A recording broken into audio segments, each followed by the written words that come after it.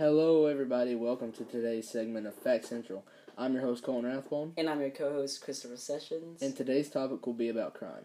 The way we will do this podcast is we will list off a random fact about our topic and discuss it between the two of us. Well, our first crime happened in 1980 Scotland. There were dangerous gang wars between rival ice cream truck drivers. They were selling... they're just selling ice cream and just trying to... ruin other ice cream. Do you know what the purposes for this was? Over territory. So, they're trying to win the children's influence, or even people's, of how... So, did they sell just ice cream, or did they sell, more than just ice cream? Oh, they sold a lot more than just ice cream. Oh, wow. They sold groceries, they stole toilets, toilet paper. Are you serious? Drugs, stolen stuff. It's just basically like Walmart on wheels, man. Yeah, like a criminal organization on wheels, selling people stuff.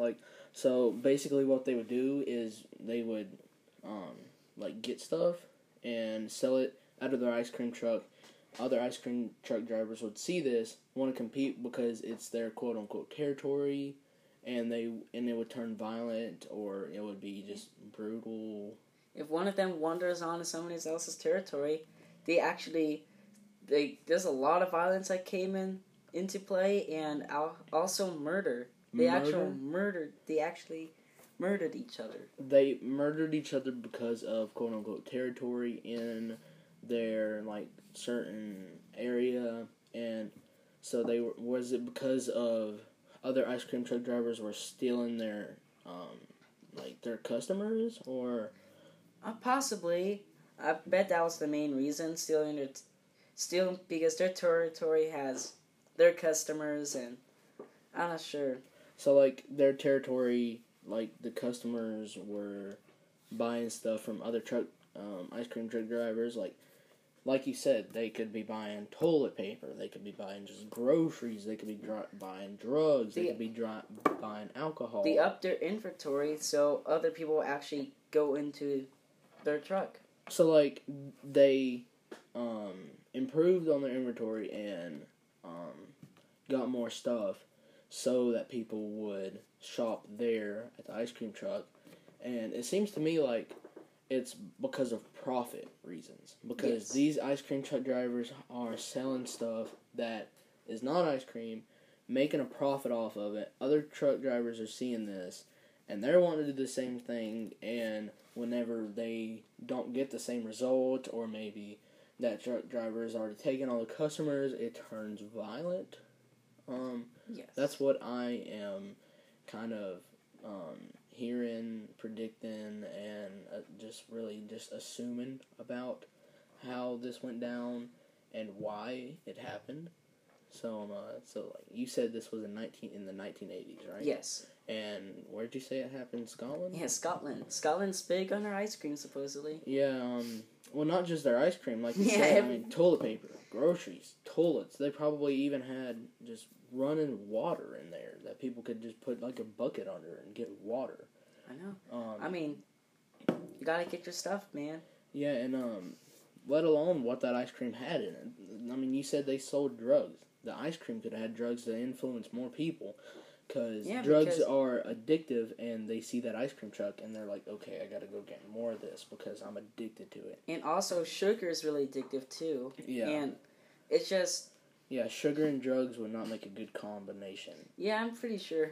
So, basically, the summary of this crime was, in the 1980s, ice cream truck drivers in Scotland were selling more than just ice cream. They were getting possibly influencing the public, and they were having wars, kind of like gang wars. Yeah, like gang wars. Each truck had its own gang, and just like the Italian mafia in the United States, each one had their gang, and they just... So, they had their gangs, and they would basically just have a war. They sold more than just ice cream. They influenced people. They had wars. They murdered. And they committed so many more crimes, and that's really just That probably thinking, affected a lot of Scotland during that time, just by ice cream trucks. It was probably all over headlines on newspapers and all that. But on to the next crime. The second crime is a crime that happened in the United States. Most of these do, I believe. But in 1978, the first American bank robber deposited the money back into the bank he robbed it from. So really smart, man. Yeah, in 1978, the Bank of Philadelphia was robbed at over $150,000. That's a lot of money in today's world. That's a whole lot of money back then. Yeah. So it was an inside job. The main suspect was in prison. His name was Patrick Leon. And but one of the robbers, whose name was Isaac Davis, was not that bright, and he put the money of his share back into the bank. So what you're saying is that he just put the money back to his own bank that he stole from? Yeah, so they robbed the bank. It was an inside job. They robbed the bank, and he deposited his share back into the bank they just robbed. And what seems suspicious to me about that is if you worked or you were ahead of the Bank of Philadelphia in August of 1978, you just get robbed and of over $150,000. A dude deposits a whole lot of money at one time back into your bank. I think that's a little suspicious, and I'm pretty sure that's the reason why he was arrested. But when he became free, he paid all that money back and was never jailed another day in his life. If he didn't do that, they probably would. If there was no eyewitnesses at all, because at the time there wasn't that much technology, he probably would have got away with it. And if just buried it, put it in other banks. Moved out of the country. Yeah. With that kind of money, he could have done all of those. I know after the Great Depression, after the stock market crash, people actually put their money in jars and they just put them in cases, and they would bury them. They did not trust banks at all because they were not going to have all their money just disappear. Because, in the Great Depression, when people went to go get their money in the bank, it was not there because of too many loans, too many people not paying it back, and just the stock market just failing. It was just a hard time, but he could have buried the money. He could have put different parts of it into different banks. He could have just been a lot more smarter and just not associate with the bank. Well, I mean, if you want to get technical, if you're robbing a bank, you're not the brightest of all cookies. If you resort to robbing to make a living, most of Americans at that time, well, not most, but a lot of men were working at the time. Usually work in their self-employment.